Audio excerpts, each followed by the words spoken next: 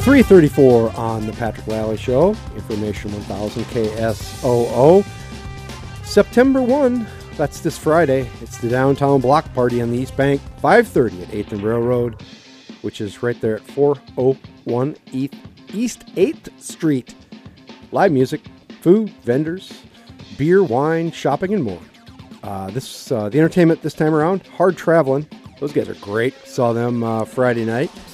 Blue Sky Sound Machine, and Harper and Midwest Kind. So that's you can get all the details of that at dtsf.com. It is my favorite time of the day. It's time for Weird Friends. And normally, on a Monday, and this is not carved in stone, mind you, but normally you'd be hearing the Boone Man, but he's had some sort of Boone emergency that he has to deal with, so we called in Mr. Hudson, who obviously is willing and able to fill the Weird Friends' shoes. Mr. Hudson, thanks for being here on a lovely Monday. Well, we all know that my schedule isn't really exactly full, so it wasn't hard for me to switch. Yeah, well, you're not going to be around for the next couple Wednesdays, so there you go. You've got conflicts as well. That's true. Good point. Yeah, so we'll slide Mr. Hudson in whenever we can, whenever it's appropriate, because he's always got things to talk about. So I know you watch a fair amount of television as well as listen to a fair amount of music and read. Yes. So last night, a lot of folks were watching this Game of Thrones. It was the season finale, right? Yep, they have one more season after this. So this thing's been on for a while now. This was the 7th season. That's a long time. Is it? Yeah. How are they doing? 7 seasons sometimes too much. It's pretty much the biggest show on TV these days. Yeah.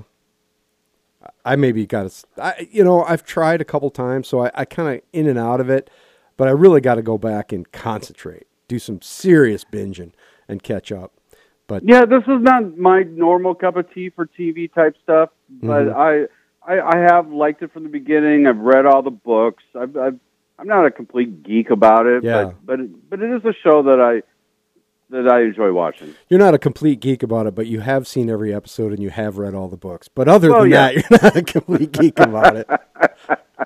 Well, I'm not on message boards or things like that. Yeah. So, how was it last night? The season finale, season 7. How was it? Was it good? Well, I want to talk about the season as a whole. Oh, okay. And I will get to the finale in this rant. Something weird happened this year. Every episode was exciting to watch as they aired. There were a lot of things happened. There was a lot of explosions and and things like that. But then, as you're thinking about it after it's aired or the next day or whatever, there's something not right with this season. Really? It's played out differently than past seasons. Every episode of this season has seen a gathering of people that have had no interaction whatsoever in the other 6 seasons, which is, it's kind of exciting. Oh, this person and that person are talking together. But it doesn't always make a lot of sense. I mean, there was a couple episodes that even kind of have like an Avengers feel to it, where all these superheroes are gathered together and they go off on a mission. Well, that's just weird. Yeah, like I said, it's fun to watch when it happens, but it also just doesn't make a whole lot of sense. And then there's also been some weird continuity things. Like last week's episode, there was a segment where all these main characters are kind of like stranded and they're surrounded. And somehow they were able to get someone to their home base to give word that they're surrounded. They were then able to contact another distant home base. And just in the nick of time, basically the cavalry, also known as dragons, came and saved the day.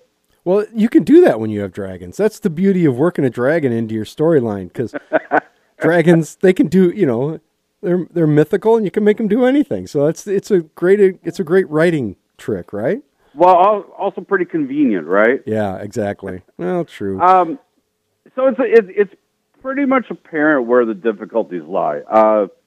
the first few seasons were really faithful to the books. I mean, they had to condense, these books are like 700 pages long, so they had to condense a lot of stuff. But there was a rhyme or reason to everything that happened, and not everything played out really fast. There was a lot of slow runs, slow stories that would have a big payoff at the end. But what happened is Martin is a super slow writer. And so a couple seasons ago, this show passed where his books ended up.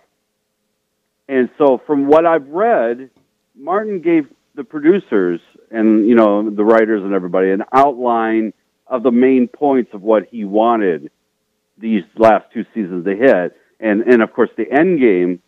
And so I think that his lack of collaboration with these individual episodes. Also, this was a shorter season. Instead of 12 or 13 episodes, this is only 7. Oh, that's weird. I think that's been kind of the downfall. But having said all that, last night's finale was pretty enjoyable. Yeah. There were some great payoffs. We should say no spoilers. No spoilers. No spoilers. No spoilers. The episode's certainly better than the last, 3, 4 ahead of it.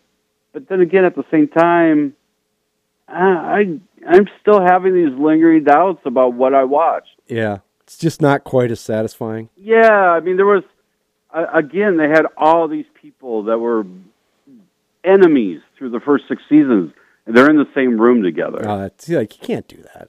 You can't do that. But, maybe you can when it's your show, right? You can do anything you want. Yeah, and obviously the ratings, like I said, are great. We should mention millions that of people are watching. Yeah, it's on HBO, right? It's an HBO series, so it's part of the whole transformation of television watching to HBO and on demand. Yeah, I mean, there have been cases this season and last season where their HBO Go app has died because of too much demand to watch it as it's aired. Oh, that's wild. Yeah. They just got to get more bandwidth. So how long is it going to be until the next season? Sometimes you don't even know. It's like, it's not for another year and a half. See, I hate it when they do that too, Yeah, Mad Men was really bad with that. Yep. I still haven't finished watching this season of House of Cards. I got to do that. That's another show that I think as it's gone on, it's lost its luster. It's become more and more ridiculous. And sometimes, I mean, it's always been a little weird. Now it's really weird. Yeah. They've done some weird stuff. Yep. Hey, I can't let you go, Mr. Hudson, my weird friend here on Information 1000 KSOO, without telling us what you're listening to. Give us a tip, man. Well, I'm going a little more mainstream this week. Yeah, these days there aren't a lot of really big mainstream rock bands. I mean, we got the Foo Fighters. They got another record coming out soon. They're coming in Sioux Falls. The Chili Peppers, I'd say, are a big rock band, even though I hate them. Queens of the Stone Age are another. They're not quite as big as Foo Fighters or Chili Peppers, but they're pretty big. I don't know them that well. You know what I mean? Really, I can't really name a Queens of the Stone Age song, but I know they're a deal. Yeah, so, yeah. What are they? They're quirkier. Let me say that word right. Quirkier than your normal mainstream rock band. Josh Homme is the leader of the band. He's got to start in a metal band called Kyuss, Kyuss. And so, I mean, they have a rocking edge to them, but I think their influences are more 80s new wave. Really? So, big riffs, but kind of clever, some synths behind it, things like that. What's the record called? The new record's called Villains, and weirdly, they used producer Mark Ronson on this record. If you don't know who Mark Ronson is, he is the guy who made Amy Winehouse famous. Oh, that is weird. And he had a big hit with the song Uptown Funk a couple years ago. So this was a few eyebrows were raised when it was announced that this guy was producing it. But it's actually a good move. It's a fun record. It's not deep.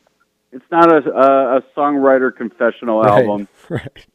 Sometimes that's all you need, Scott. Yeah, it's just a bunch of fun, dumb rock and roll songs. Right on. Mr. Hudson, plug your podcast. Yes, it's Live Ledge, Friday nights, 6 to 8 p.m. Central Time here. This week, since it's September 1st, it'll be the new release episode where I play nothing but brand new music. And you can find that at Real Punk Radio. That's right, realpunkradio.com. And also just look for The Ledge on iTunes and Stitcher and there you go. All those other places. Thank you, sir. Thank you. We're going to be right back, and we're going to talk to Kelsey Passolt. She is the big-time anchor of the KDLT News and golfer extraordinaire. This is the Patrick Lally Show on Information 1000 KSOO. Surround yourself